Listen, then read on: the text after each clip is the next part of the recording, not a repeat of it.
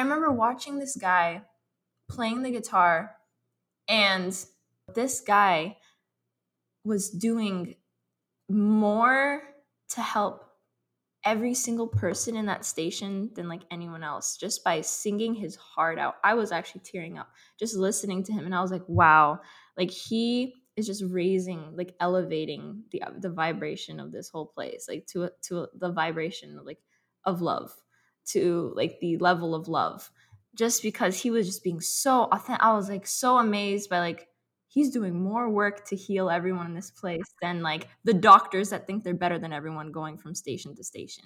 Like that was so powerful to see. And I think that just comes from being present in the moment. If I was on my phone, I wouldn't have noticed that. I wouldn't have been there to experience it and gain the information that carried with it. It doesn't matter what you're doing, it matters more how you're doing it.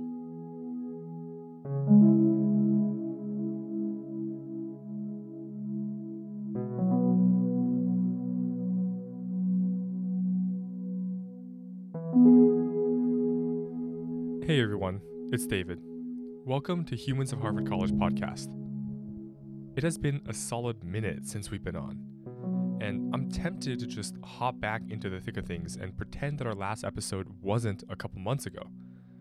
I'm also tempted on taking a long walk down Reflection Road and meander through all the things that happened along my podcast journey since the last time I was able to share stories on this platform. So many things, so many temptations, and obviously so little time. So let me just say this one thing. I really did forget how much this little segment at the beginning of each episode means to me. This little space, just this little space to share something that made me wonder recently.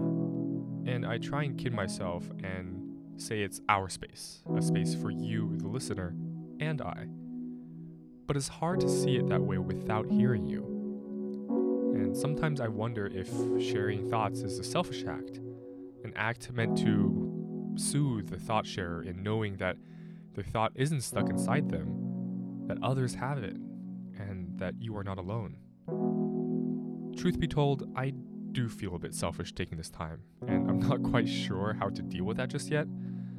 In due time, I hope to share through my story and through the walks in the dialogical forest whether I come to terms with this thought. Regardless of all of this, all my best to you, listener, for hearing this. Every time I record, I think of you.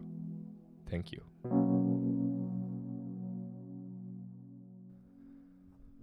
Oh boy, I miss saying this, but today we have a very, very special guest. This guest is unique because I met her nearly a year ago to record our podcast. However, mainly through my mistakes, we had to postpone and re-record and postpone and re-record her episode. Finally, after so long, her story is here to be heard. She's a senior in Adams House, concentrating in sociology, and has a strong interest in education. To start off this episode, I ask her what is one thing that is central to her story, an irreplaceable chapter in her book of life. And we start our conversation there. Everyone, please welcome Claudia Cabral.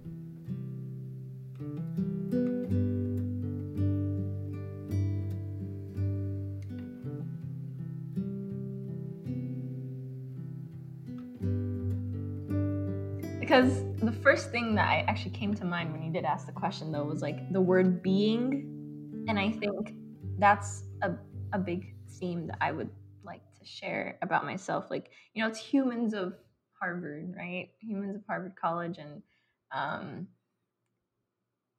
like the human part, like we're human beings. And I think like a huge part of my essence, a huge part of my being is just being in the moment, being present, and constantly like returning to that natural core essence, you know. And we're human. Part of that is human, so that means we detract, we get off course or on course and on again, and you can be on and off course at the same time. And just the like tuning into feelings and tuning into the self, tuning into knowing.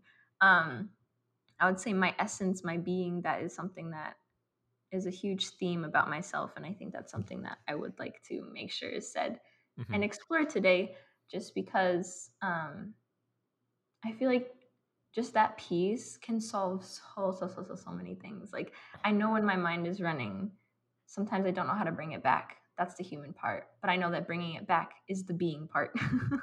Yo, that's amazing. That's fascinating. If I may just dissect this being part, what's your reaction to the phrase living in the moment? Right? Is that an accurate portrayal of what you're trying to describe here, or is it more complex than that? I'd say it's about it. I actually have like a mantra on like a sticky note on my thing here, and it says, I trust this present moment with my whole heart. I can say that again if that was not recorded properly, but I trust this present moment with my whole heart. And I think it's just realizing that everything we need, like almost everything we need, is right here. And if it's not right here physically, you have the knowledge that you need it, and that's in the moment. Like, and I can clarify that. Like, all I'm saying is with the phrase you said, yes, I do agree with it. Living in the moment is definitely a huge part of being. I feel like we have so much information right here, right now, but because we're sometimes our minds are in different timelines. Like, we're either back in the past or are off into the future. But honestly, what we need is right here, and all that is like the next step, because that's all you can do. Yeah. That reminds me, because I went on the subway recently to go to the Boston Commons, and I've noticed something I've never noticed before. Well, first of all, I don't really ride subways that often. I'm from California, and we all know the horrible situations with high-speed rails there. I don't think it would ever occur, but off topic, I love riding the subway, and specifically, I have a rule where I don't look at my phone on the subway. It's going to sound kind of creepy, but I kind of just look around and look at other people. And most of the time, everyone's on their phone. And something struck me that never really occurred to me before, but on the subway, everything's really still. Like, really still, like stasis still. Like, no one's moving. Yeah, sure, the car is bumping around it, but everyone's just kind of frozen, looking at their phone or just staring off into space. And I don't want to milk the metaphor too much here, but it really feels like the subway is like this kind of crystallized form of life where no one's moving. They're just in this transition period between getting from point A to point B. And I think living in the moment doesn't occur on the subway in a way, right? You're either coming from somewhere or going someplace, but not in somewhere. You're not on the subway in some ways. You're in this weird you know what I mean? Like, you're in this weird like teleporting state of just not doing anything. You're frozen. Right? I really encourage anyone to just look at this when they're on the subway next time. Everyone's so still. Interesting. No, I love riding the subway too. Yeah. I love it. And also people watching. I do it more out of like safety, like I need to be aware of my surroundings and be present, especially if I'm, out alone doing my thing. Yeah. But the reason why I brought that up is because I think this truth of living in the moment, I think is a mantra that's often said but hardly practiced. And also I think people are aware of the phrase but don't believe in it.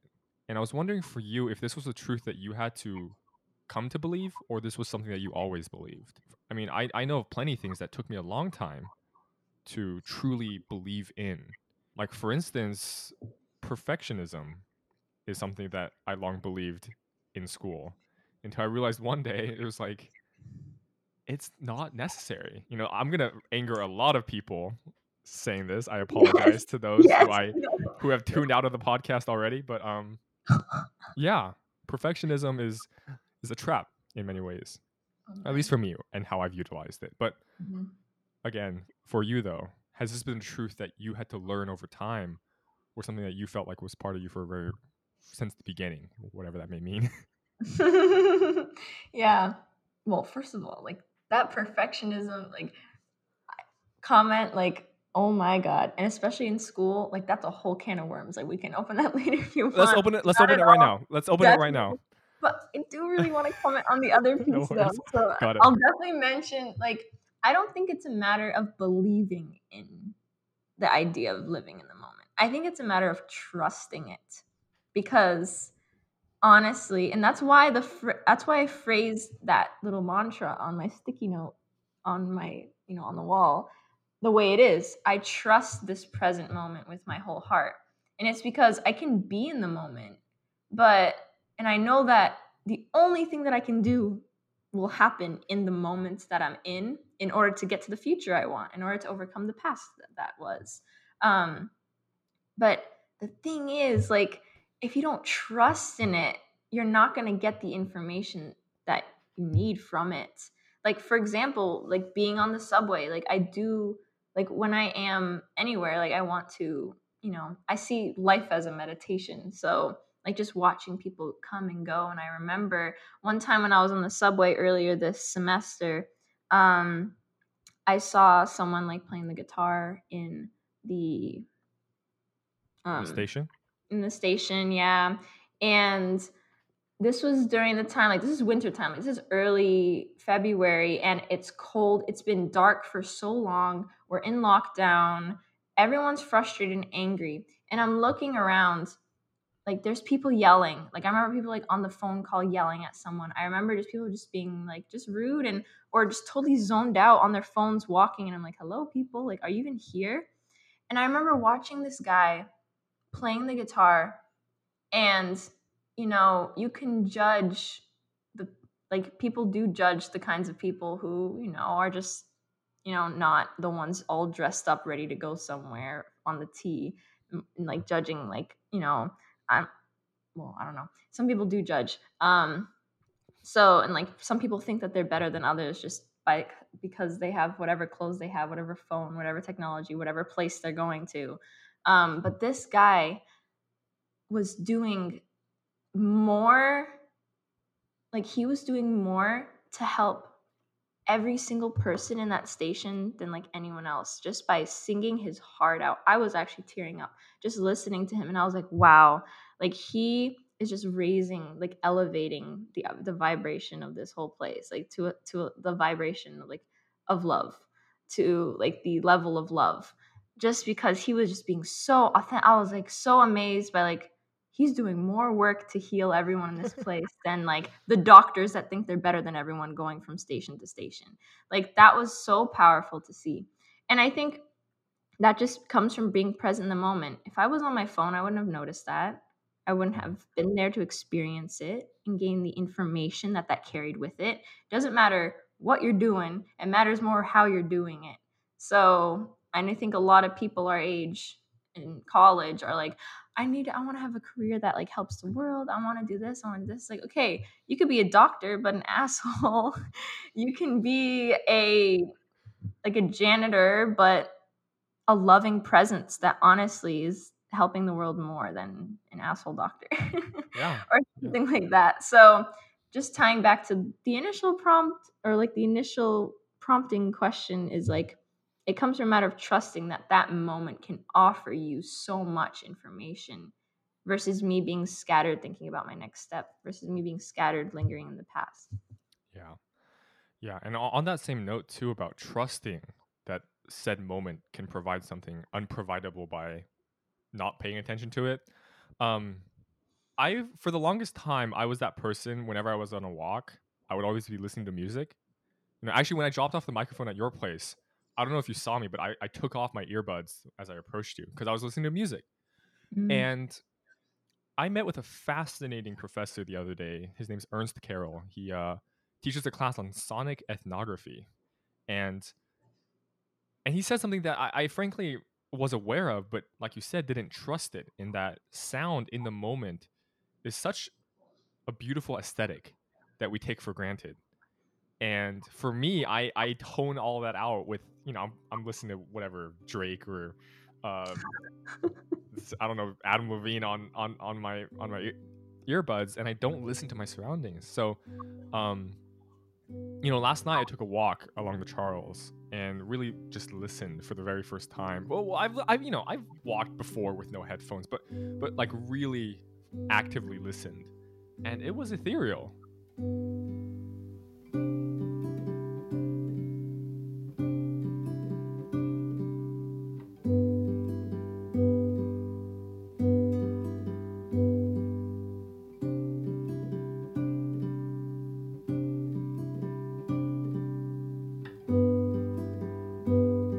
I think I completely understand now what you mean by trusting versus believing.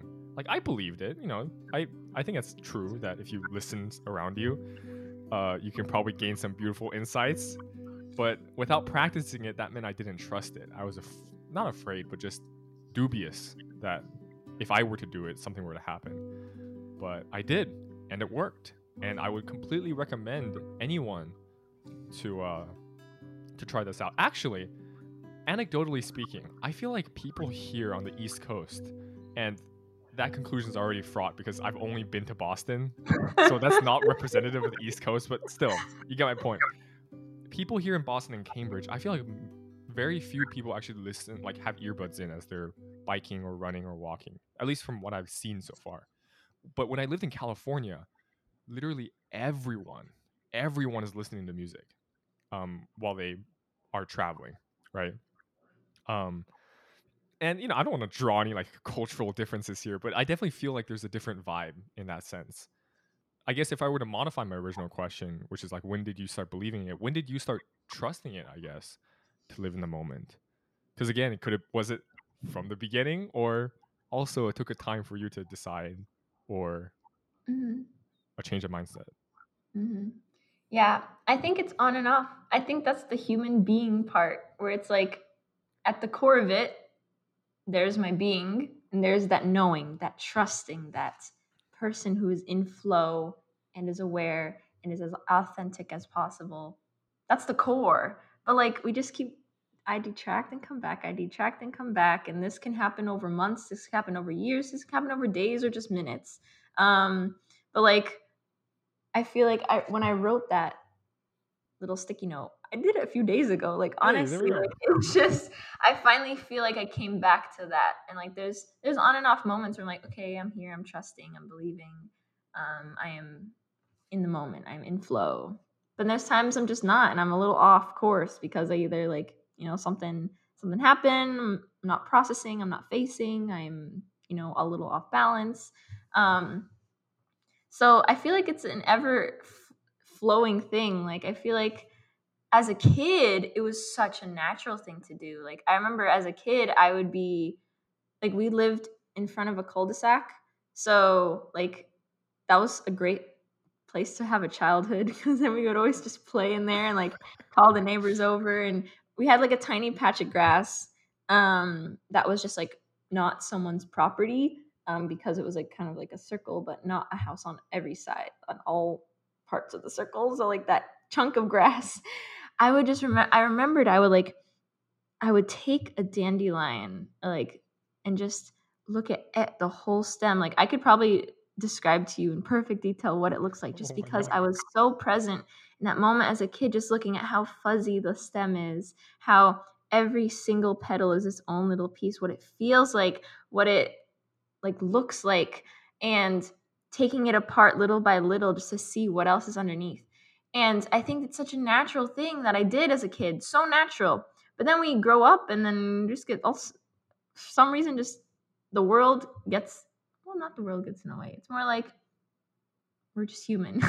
It's the human part. We're like, we'll just get in our minds and we start becoming more conscious of things. And so I was, consciously staying in my mind a little bit more. And then I realized, oh, wait, no, I can come back and return to this flowing, knowing state. And then, life happens, I keep going, and then I can return to the state. And it's just, it comes and it goes, and it's just part of being a human being. Yeah. No, I think it's unrealistic to assume, unless you've been living in the mountains your entire life, that you can stay forever in this state. And I think especially given the circumstance of education. So I'm going to ask a very loaded question. Do you think school helps you stay in the moment? Um, that was a very horrible question, and I apologize in advance. I feel like it's such a personal thing. Like the people who taught me, the things that taught me were that being in the moment, being present, the things that showed me the way, like that was the role model for me to do. Like I read books, I talk to people, I have people in my life who also embody these ideas. But at the end of the day, I feel like it was just an inner knowing. And I can't exactly recall a a teacher or a school situation that served as a role model for me that this is the way, you know? I can't exactly say that the people I encountered, showed me this. I feel like it was an inner knowing. So this isn't so like to answer your question, I don't know if the original question, I don't know if there's a real answer to that because I don't know if school itself is doing it. I think it's a matter of just embodying it and being that living example. Like I just always go back to the quote of like be the change you wish to see in the world. Like you can preach all you want, you can teach, like, and I'm doing air quotes for those who are listening. You can teach whatever you want, but at the end of the day, you need to be shown the way. Like, or you just have to, or it's just an inner knowing that this is the way. Could schools do a better job to facilitate that inner growth experience? Sure. Life is just a life growth experience anyway, right? And it's just a matter of choosing, to grow, choosing to heal, to face the world, to be present. So I don't know. I'm not quite sure I can directly answer that question just from the way that I see this. If that makes sense, I can totally clarify. No, that does make sense. But the reason why I asked this question is just from personal experience. Just I would love to live in the moment. It seems great, and the way you describe it too seems like it's truly something that I think people need to strive for. But at the same time, it really feels like a flower growing through concrete. It feels like the environment in which we are set to do this isn't conducive or wasn't created to be complementary to this type of lifestyle. I think Google Calendar is a great example, right? Constantly looking 2-3 weeks in ahead, seeing that there's this event scheduled, that event scheduled.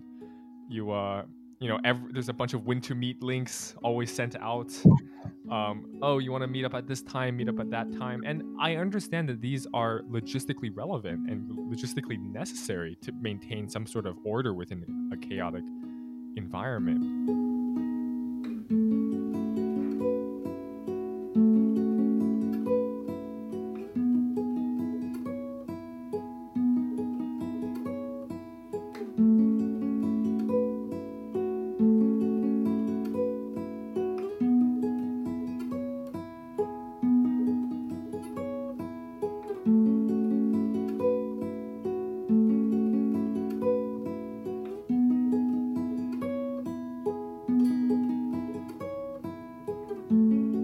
I think the reason why I'm asking all these questions is because I don't think I've truly felt what it's like to live in the moment. I think if I have, I would understand that it's not something I need to look for. I just need to trust, like you said. But I am curious though, when you say that you live, because I just love that story of your childhood and looking at the dandelion. Well, dandelion, yeah, dandelion. Yeah. And I'm curious, where was that? Your childhood? Oh, yeah, I was born in Canada, so in Mississauga, which is near Toronto. And I spent my first 11 years of life there. Yeah, that's where I live. Nice. And then did you move to the States after that? Yeah, when I was 11, I started middle school in South Florida. And then did high school there. Yeah, I did high school there. My family still lives there now, and I'm in Boston now for Harvard. There you go. Cambridge. Yeah, exactly. I mean, I guess I would like to explore a little bit more about, because we had a conversation yesterday, and I just loved how you put it, that you like people, and that's why you're studying sociology, right? Humans. Yeah. So just to clarify, you are concentrating in sociology and with a secondary in educational studies, correct? Correct. Yeah. So were those always your areas of interest coming into college? No, absolutely not. Oh my God. Like for like so many years. Well, okay, so let's see. When I was back in elementary school, whenever people would ask me, I didn't know what to say. So I just said singer or dancer or something like that. It's just what you got to do. And then like when I would draw a picture, I saw myself behind a microphone. And I was like, that's Right. still the vision I hold. Oh, I guess I am behind a You are microphone. behind a microphone right now. Yeah. Yeah. So, the vision of being behind a microphone, that's something that no matter what, that's been a consistent thing, whatever that means. Well, here's one example.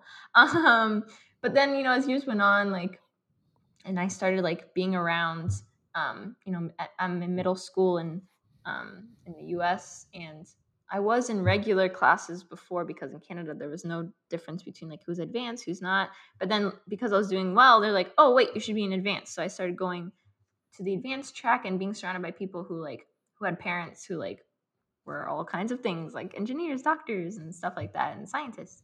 So then it started making me think like, okay, so what do I want to do? And so I just did the basic answer. I'm like, well, I really like National Geographic as a kid, so maybe I'll become a marine biologist because we live in Florida now.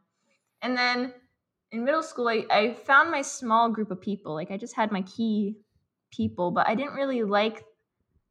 Well, I think at the time I didn't like people. Like if I'm being That's fair. candid, that's the way I described it. I didn't really like people. So I was like, you know what? Then if I'm going to go into career and I want to do like well in school and have lots of school because I like education, I'm a nerd. Like then maybe I'll be a medical examiner. That way it's just me and a dead body. I don't have to talk to anyone. I can just throw myself into a room and just do the intellectual work I need to do, and then I'll return to the world whenever I want to. And it's so funny. At the time, I was watching a lot of like medical examiner shows, so that's why it's so bad. Oh my god, I can't believe I said that. But anyway, No, that's completely fair. it's the honest truth. And then then I go to high school, and there's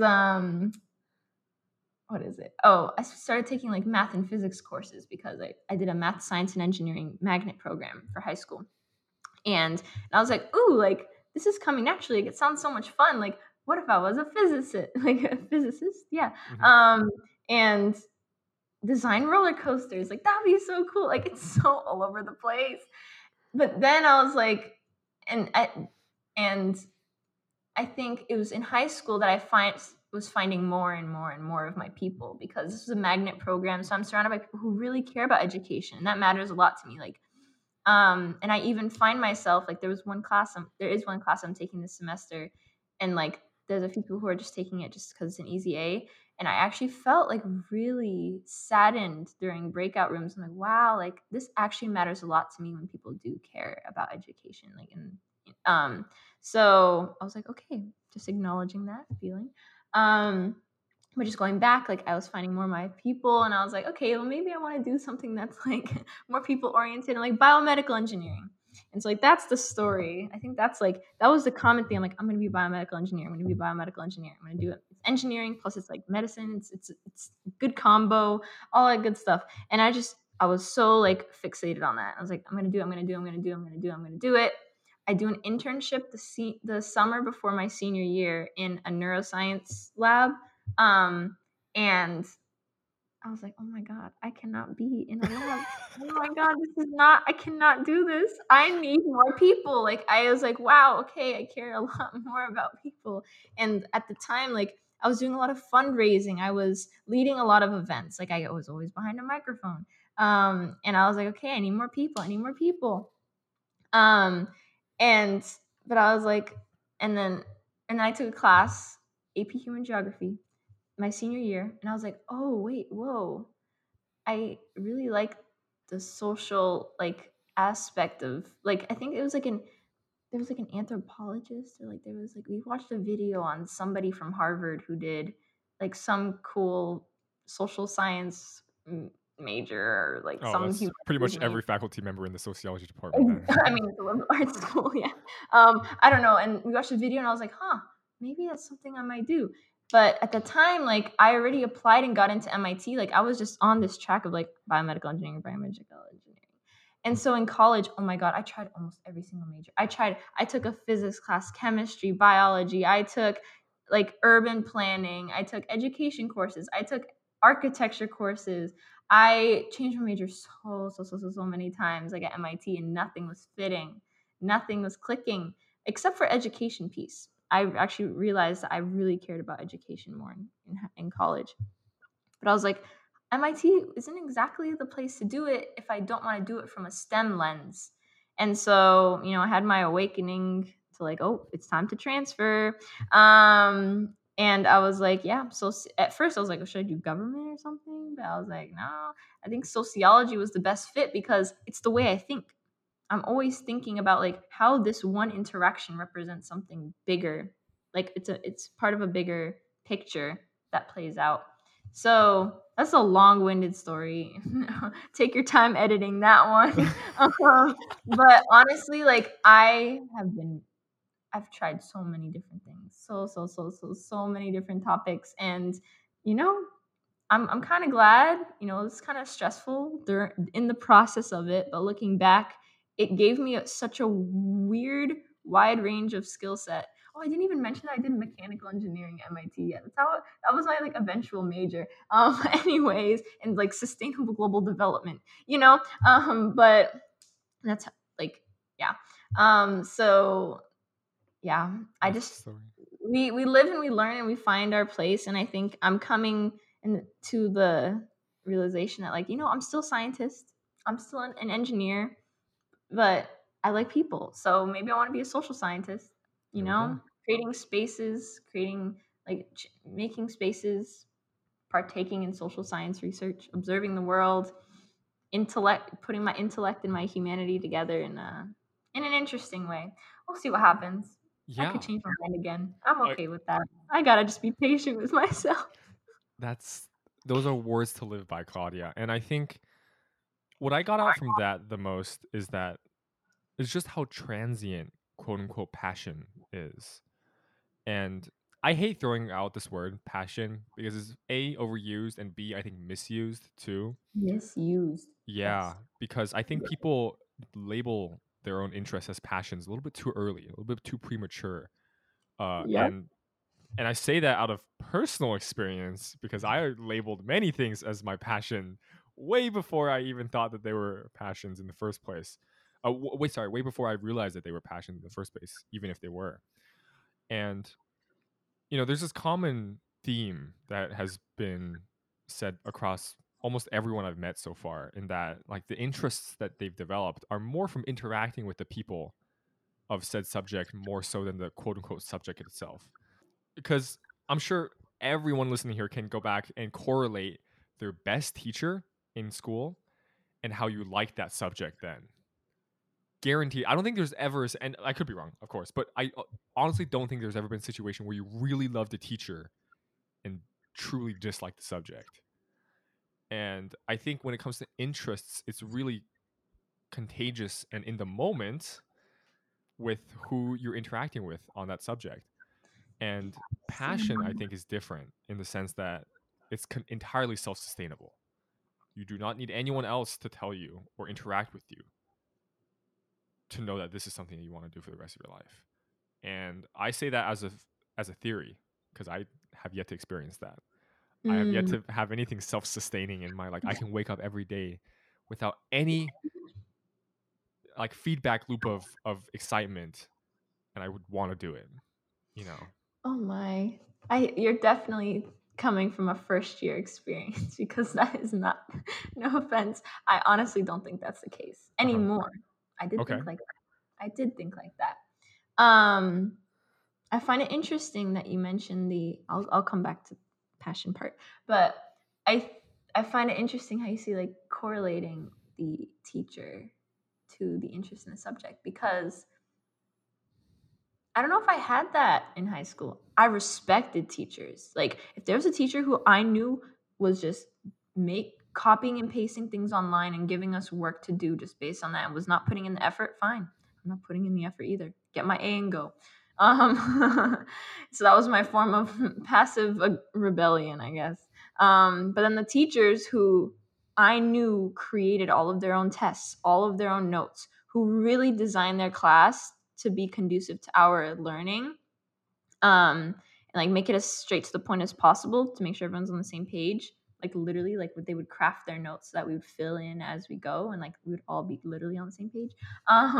And so out of that, I respected them, and so I put in a lot of effort to make sure I did really, really well in those classes, which was usually like math and physics. also because it mattered more. Like those classes are pretty tough. So and things like that. So I don't know if I had like that subject. I was like, wow, I love this and I love the teacher experience until honestly this semester, where, you know, there's like one of my classes I really admire how, well, I'm not going to be that definite though. I don't really want to be that definite though. But I am noticing that I'm more open minded to liking and learning a topic when the teacher I know is crafting the class in a very digestible way and very being student focused. So that matters a lot to me, and I care about how professors do things. And some of my educational studies classes, like I said before, you can teach all you want, but you have to be the living example. And like some of my educational studies courses aren't the living example of what it means to be a good teacher, what it means to have good education, like design of the classroom. So, and I actually learned more from a sociology professor who designed their classroom in a very like meaningful way. So yeah. And when it comes to like the passion piece, it's like, why does passion have to be a physical world thing? Like we tie it to like, I am passionate about blank sociology. It's like, why does it have to be something external? It's like, what is bringing you joy through sociology? And I think like if we limit ourselves to that physical piece, like, oh, there's going to be that one thing that I'm going to do my whole life, and it's that one, usually like a job. And it's like, what? You think we're on this earth to have a job? I think, and like things ebb and flow. You're going to love something one day, it's going to be hard to wake up for it the next day, and other days it's going to be the thing that makes you get up in the morning. Like I feel like passion is, like, I agree with you, totally misunderstood. Like I think that I think I read this in an article, that like following purpose and not passion. Like what gives you meaning? What gives you purpose? What drives you? What brings you joy? What makes you feel that in the moment that is what you need to fulfill you? Because that's going to last longer than a passion, because ooh, I really like learning about this. Passion, passion, passion. Okay, I'm over it. Honestly, like I think like passion is like a candle. Like it's only like, it has this very, like, you don't know how, like, it's just gonna burn out eventually and melt. But I feel like purpose is like a fire, or it's like driving Oh, force. shoot. You're right. No, I agree with that. And I would like to clarify when I say like interest as well. For me, I didn't come in thinking I want to study anthropology. Actually I was coming in thinking I was going to do like something STEM, like biochemistry or something, but it was more through like, yeah, it's like from a bottom up model, where I knew I was interested in stories and narratives. I knew I was interested in understanding communities. I have this loose theory that the the less a community is heard, the more likely they're misunderstood, right? And that's happened to me before too, or at least I've experienced it in the sense that I thought I knew something about some place or someone without ever hearing from them and hearing their side of the story. And I studied them or made conclusions about them without ever hearing their side or just hearing from them on any sort of Mm-hmm. topic. And that's obviously wrong. So from those interests, I kind of crafted that, like, okay, well, anthropology, history of science, like those kinds of things match. And that's, I think, yeah, it's like you're not quote unquote passionate about anthropology, not every aspect of it, obviously, aspects of anthropology that work for you. But no, I absolutely agree. And I guess for you too, given that you were so clear in the mind when you decided to transfer, what would be your purpose in the sense that drove you? It doesn't have to be like this overarching big idea purpose, but like what was the purpose in your mind then that made you decide to switch to sociology and to Harvard? That Mm-hmm. that wasn't being satisfied at at your previous school. Mm-hmm. I think, well, at the surface level, what I tell people is like, oh, I discovered I wanted to do sociology. MIT doesn't offer sociology. I transferred. And this next surface level thing I say, what's a little less surface level, is, well, I didn't really find my fit. And I think college fit, like we talk about this in high school, college admissions all the time, like you need to find your fit, you need to find your fit, you need to find your fit.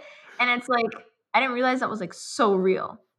So like, I think like when I was there, I wasn't in the mindset, I think no matter what, you can find your place, you can find your people. I wasn't really in the mindset to do that, but also there's still the culture connect wasn't there for me either.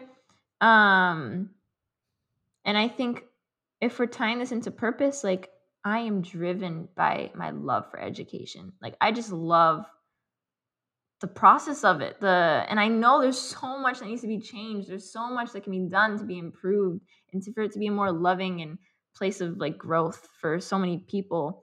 And social mobility or like opening doors so that you can do more of what you want in the future.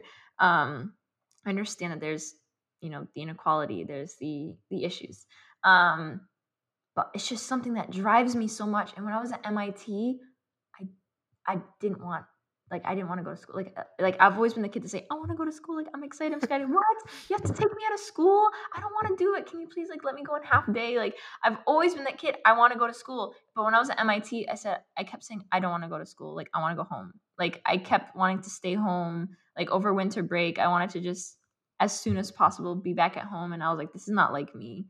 So I'd say like that drive, that fire, that purpose, like I feel so, I want to feel like that love for education. I didn't feel it. And I'm so happy. Like last semester, I was just like dosing in all these like courses that are like, like very full full credit courses. Like usually some 4-credit courses, like, it's so. But I was like, all of them were like totally full 4-credit courses. I was like, yep, give me the education. I miss this. I want this so much. Soak it all in. Soak it all in. Yes, because I transferred last semester. So I was like, all that, give me all that.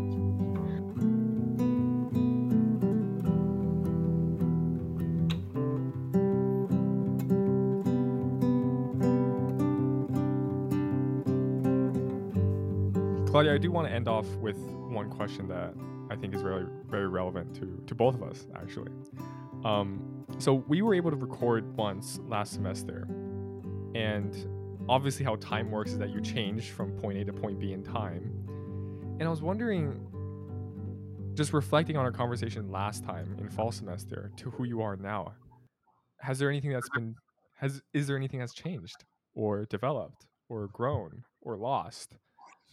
In a good way. You don't have to, obviously, but and if I may just start, recording many conversations afterwards, I've realized that it is inconceivable, arrogant even, for me to assume that I can capture the essence of someone in a conversation such as this. And I learned that through obviously trial and error and talking to people about the reality of how stories work. And I've told you this before, which is that stories are artificial. There's no way around it. No one lives in a story, so to speak. Because once I tell you to tell your story, like when I asked you, like, yeah, how did you become a sociology concentrator, and you had to go through like from the cul-de-sac to the middle school to high school to MIT to Harvard, like that's not in your mind as you live through it, right? You have to be prompted to reflect in order to create a story, and that naturally takes you out of that living experience. And I think I have to understand that and kind of take a humble perspective that Humans of Harvard College podcast can only capture stories, but can never capture someone or who they are. And there's me. I've changed. I've changed a lot in other places too. I got a haircut recently. Me too.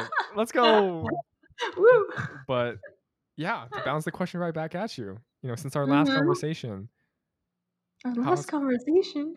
Yeah. Oh, since our last conversation. I think I said because this is our last conversation. Oh, since our last. No, this is the last time we're speaking ever. No, but I know. Hopefully not. Yeah. Yeah. I mean, a lot has changed. Really? Like, totally. Like, I'm so much more trusting of the moment.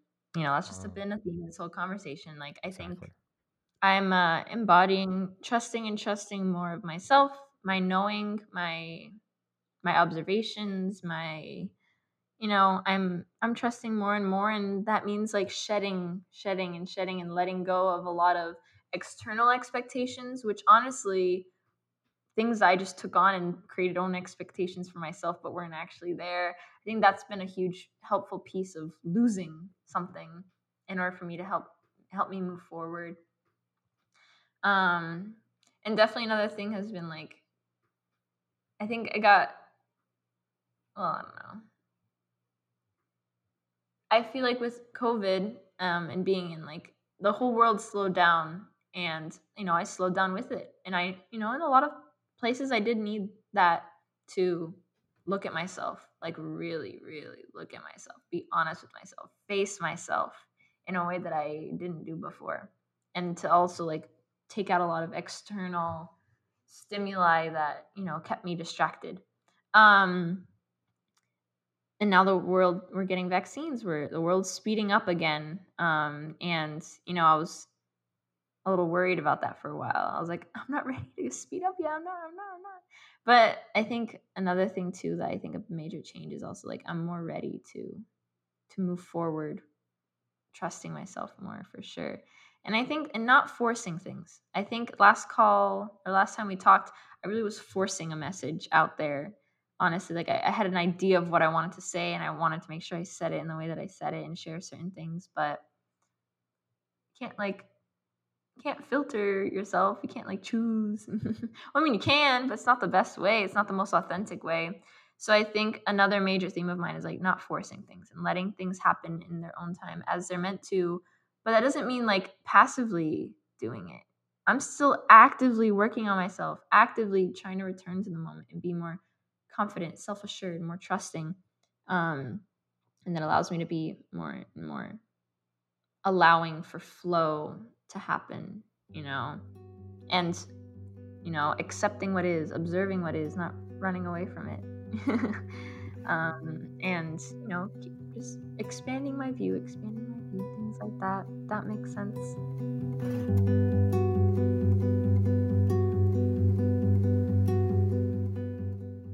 The next segment features our producers, Mira Becker and Chelsea Guo, and their thoughts on a strong theme we saw in Claudia's episode, living in the moment.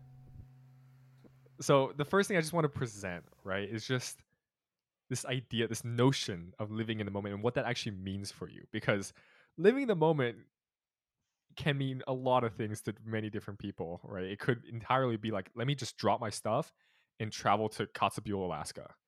Like, okay, that's more like spontaneity, but like living in the moment, like if I feel like a sudden urge to go to Kotzebue, Alaska, I will go. That's the moment's calling, but that's one person's definition. So to set the ground, to set our definitions, to set our boundaries here, what is living in the moment for you, or just your thoughts on this concept? Define it for me a bit. Yeah, I think like for me, when I think about what it means to live in the moment, I think it's more of a smaller thing than than your original That's good. definition was. So I mean, and I think it's just like I don't know. I think it can be very physical of just taking in. Okay, here I am. Look at the beautiful Charles. Feel the sun on my skin. Like just kind of grounding in like I'm here and I want to be grateful for that. And I think it can also be like how do I feel physically in my body? Like where am I holding tension? Just kind of checking in and not living off in my own thoughts, but rather understanding what I'm feeling, being grateful for what I have in this moment, and kind of just taking stock of of where I am outside of my own thoughts. Yeah, I would agree with Mira. Definitely like checking in with yourself and being present. And I think for me, I'm mainly thinking about I don't want to wish that I was somewhere else, right? Or I don't want to wish that I was doing something else or thinking about something in the past or something in the future. The main thing that really was thinking about when I was listening to the episode and Claudia's words was that I think my main I guess like defense against the things that she was saying was that like well I was like, oh well, sometimes I don't think I'm really someone who lives in the moment because I kind of love living in the past. I think I love being like a very nostalgic person. but then I was like, okay, I also don't think that's very Mhm. good all the time to always wish that you were doing something, or that thinking back on like the good old days, like, oh, it was so much better back then or whatever. Yeah, I don't think that's necessarily the healthiest mindset all the time. Yeah. Just on the topic of living in memories, it's such a different reality because memory is brittle in the sense that like it's selective, and also it's malleable, right? I think memories, we choose to remember certain things, and therefore the reality that's quote unquote created in a memory. Like for me, like, oh my god, I think back to like summer of 2016 or whatever. Isn't that like this common like saying like summer of 2016 is like the best year for a lot of people in our generation? But sorry, anyways, something else regarding that. But um of course it sounds so great thinking about it back then, but I'm sure like in the moment it didn't feel anything special, right? But sorry, that I might cut that out because that doesn't really connect. Sorry, I wanted to say though that I'm going to define living in the moment through two experiences, I think. One of which is that I recently hung out with a friend. uh Respect her a lot, but she's someone who's very type A in the sense that she knows what she needs to get done and stuff like that. And the entire time we were hanging out, she was just like always referencing back to like, oh, I need to get back to do this and all that. And for Oh, me, it so was she wasn't present with you. Yeah. not with me, but just like in just when it comes to the moment, I don't think that was an example of being in the moment. And I've certainly felt that way too. Like in some situations, like being somewhere. Actually, this was at my junior prom. I couldn't. I was just constantly thinking about just going back home, which maybe is a slightly different reason, but um, right again. Oh. But that's self-destructive in the sense of experiencing things. And the second experience I just want to bring in is, I don't know about you guys, but and I think this is honestly like a really California thing. I don't see this often here in Boston, but at least where I come from in California, like you see anyone walking outside, they always have headphones in and they're listening to music. And then that's what I would do too. Like whenever I would walk anywhere, even if it was like a short, like 2-minute walk, I would still put in my headphones and blast some sort of music. And it wasn't until I spoke to a really interesting lecturer professor here at Harvard, who's a sonic ethnographer, and he emphasized a lot about. And actually, I mentioned this in the podcast about the aesthetics of sound, and how I think when you walk and there's so many sounds that go on around you, that by literally covering it up with music or Justin Timberlake or whatever, like y- you're naturally not living in the moment anymore. You're living in whatever earbud music you have, and you're not appreciating the sounds that are going around you in that moment. So that's, for me, that's been a change, to live more in the moment per se. Is to also live in the sounds of the moment at the time. And that would be my kind of dual definition there. But I'm sure a lot of people though can relate to the idea of like being somewhere, but your mind is somewhere else, or desiring some place or something else. And I think that's an example of not living in the moment. But yeah, I mean, what I think is really interesting, like, right, with your example about, walking with music in, like, what if that is your moment? I think when we talk about living in the moment, we kind of have this really idealistic picture of what it means, and it's become this romanticized thing. But I think, right, there's kind of two counter arguments to that. One, I think sometimes like your moment can just be something else that you create rather than, I need to be in this natural moment. Like maybe it is like you're listening to your favorite song and it's beautiful outside and isn't that great? Like I think that can be a moment too. And then on the other hand, I also think that there's, you know, you can go too far living in the moment. I think we put a lot of pressure on ourselves when we talk about living in the moment, that like every moment has to be the moment. And I don't think that's true. I think it's okay to get lost in your own mind sometimes. I think it's okay to escape from the moment. And I also think when you put this pressure to be on the moment, I know that I've definitely like been in situations where I'm like, oh, I need to appreciate this. I need to take everything in to the best that I can, and that really distracts me from actually enjoying it because the whole time I'm just thinking, am I doing this right? Am I doing this right? Am I taking it in? So I think right, we have to strike this balance between appreciating and also like letting ourselves be human. I really like that Mira said that. Although I think I'm also probably really biased because, like I just said earlier, right? I don't think I'm someone who's very good at living in the moment. But it made me think about how, and correct me if this is like, if you don't think this is related, right? But it made me think about how a lot of older generations will make fun of Gen Z for like always being on their phone too much, or for always trying to like take pictures of things or to like record things at concerts. And I think that I used to like very much understand that argument, right? Where it's like, oh, you're not, quote unquote, living in the moment. Like you're too busy to try and like save it for a different time instead of actually enjoying it. But also, I feel like over time, I think I have like a more nuanced appreciation for it too. Like, I think it's really nice that we're always trying to capture these. I think for some people, genuinely, like the way that they can best enjoy something is by making sure, like, oh, I have this, keepsake, right? That I can share with people later, right? I can remember back to it later. It's a good time for me, so I want to keep it. Am I going to be on my phone the entire time? Of course not, right? But this is still something that's like part of my life now, and I want to do this. It's like a habit that I'm choosing to do. So yeah, that's what I thought of, and I think that's a moment, right, where it's like maybe you're not living in the moment like very perfectly, but maybe that's okay, right? Maybe it's for some other better purpose that will still bring joy to your life, which was another thing that Claudia was saying, right? Yeah. The whole point of that is just like live life joyfully, and so you might bring in that joy into your life in other ways.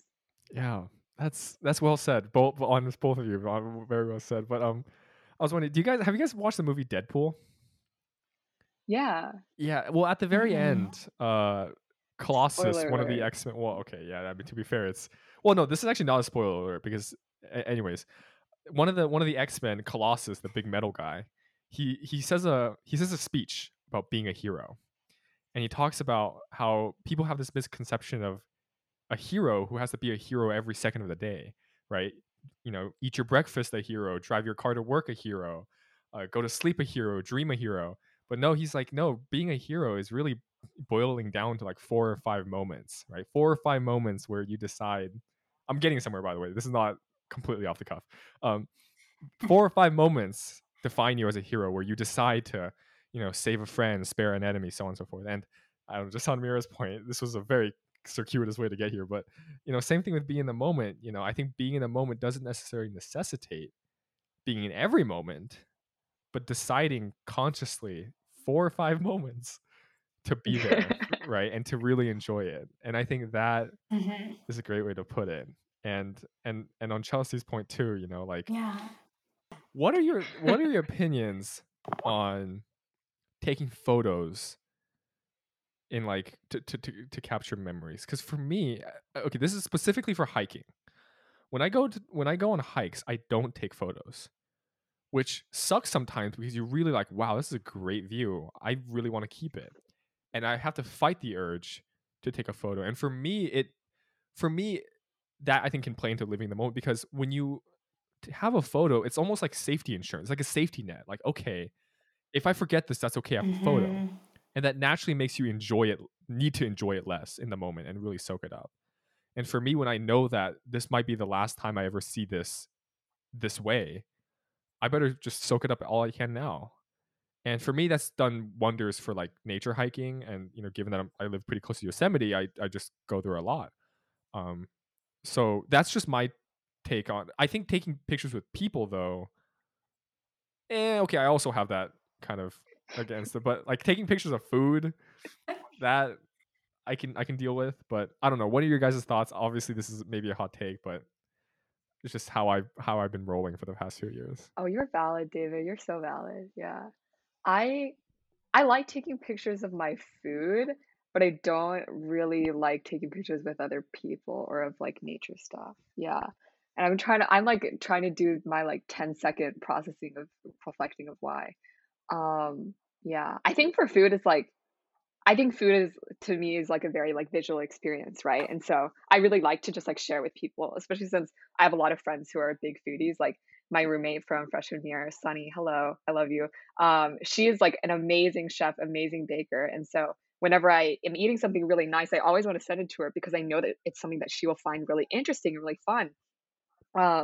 For stuff like nature, I feel like, yes, right, like David said, like, oh, you kind of need to, just kind of like see it for yourself, right? Not be so worried that you need to keep it for a later time. And maybe this is a hot take too. I feel like, honestly, at least in California and like the places that are around me, a lot of things end up looking pretty similar. Like I don't think I've ever had a moment where I've looked back at certain nature scenes that I've been like, I like forgot about this, right? And I like need to look at this particular photo, and there's no way I could have ever seen anything like this ever again. You know what I mean? I'm thinking about this mainly for sunsets. I have a friend who really likes sunsets, and sometimes as like a joke, but also kind of serious, I'm like, sunsets like look the same, you know? Like you have like different ones at different times, of course. You have a lot of different kinds you could find, but at some point, like it's going to be the same, and you're going to get another one tomorrow, and the day after that, and the day after that. So I don't think you really need to take one every single day, even if it's just one that looks nice. Um, yeah, I don't know. Maybe I might get canceled for this one. Mira, any thoughts? Yeah, I'm definitely in the camp that like I think I take too many photos because I have that sense of like if I capture this, then I don't have to be sad about it being over. And I think it's also complicated by the fact that like I enjoy photography like as an art. And so David, to your point about hiking, like if me and my family go on like a family trip and we go hiking, both me and my dad really enjoy photography. So that's, I think that adds a different lens to it because then it becomes, something that I'm enjoying doing with my dad, and it's more of a meaningful endeavor rather than just like I need to capture this so that I remember it.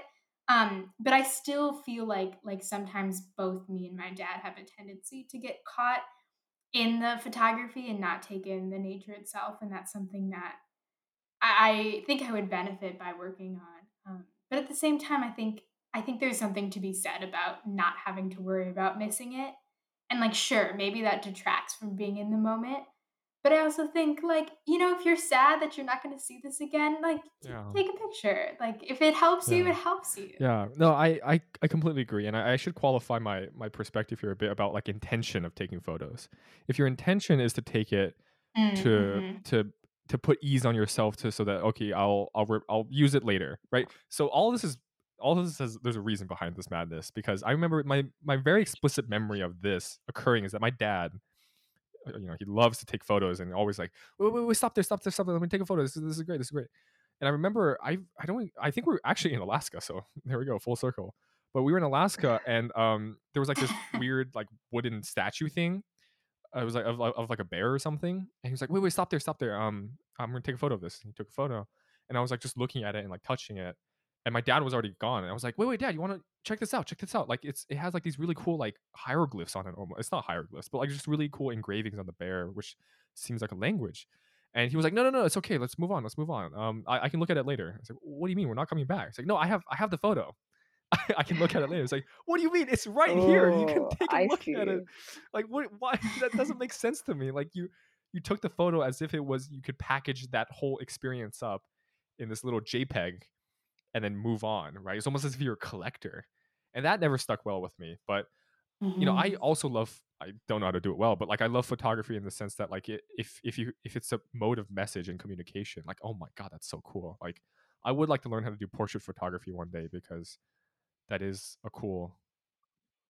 Join the Yo, HVHC hell yeah. photographers, That's David. yeah. Actually, I have a feature. I mean, Alex did a feature on me and I'm supposed to get photographed, I think. So Ooh. So nobody has well, contacted Alex is me still about working on that. the quote, so maybe yeah, for sure. But Okay, anyways, okay. that's I guess to qualify my perspective on that. But if your intention, like you said, is to bond and really enjoy the craft, and of course that's no one can critique that. But you know, Mhm. yeah. Yeah, I mean, I think, yeah, what you said about the story you told, that makes a lot of sense. I think that's a really good example of the point that you're trying to make. Um, and an example of how photography detracts from that. I guess you just have to be very intentional. Yeah, like you said, you have to be intentional about why you're taking the photo. And kind of, I think if you can use photography as a way to get closer to the environment, like I think that's really cool. Of like, okay, I'm gonna figure out how to photograph this in a way that looks aesthetically pleasing or is a bit more interesting or something like that. Like that can be grounding on kind of the flip side of like I'm gonna interact with the environment more, but you have to be intentional about that in order to get that sense of grounding, I guess. I think my last thought on this, because I know Mira Loki has to leave soon, but maybe this is too like I don't know, idealized. I don't know the word for it. But I'm also part of me is thinking that like I think it's good that people should like have many different views on this, right? Like when's the right situation to take a photo and what should I be doing it for? Because I think it's nice sometimes to have a friend who like always wants to like quote unquote be in the moment, never wants to take a photo because they'll make you like put down your phone for a bit, right? And they'll remind you that like, hey, like, let's focus on this right now. But I also think it's nice to have people who love taking photos of things. I love my friends who will like stop strangers, right? Like in the mall, which I find so embarrassing and I can't do it. They'll stop strangers in the mall and they'll ask them to take a photo for us because they really want to capture the moment or the outfits that we're wearing. And sometimes I have friends who will ask multiple people who don't like the first photo that the stranger took. I think it's nice to have those people as well, having a bit of balance, I guess, and different mixes and different values, I think is also nice.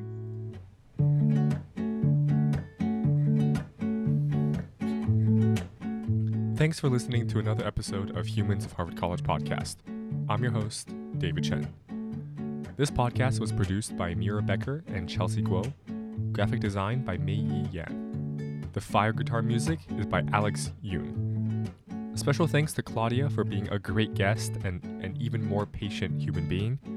And of course, the Humans of Harvard College organization. Go follow them on Instagram @HarvardHumans. We'll see you next time.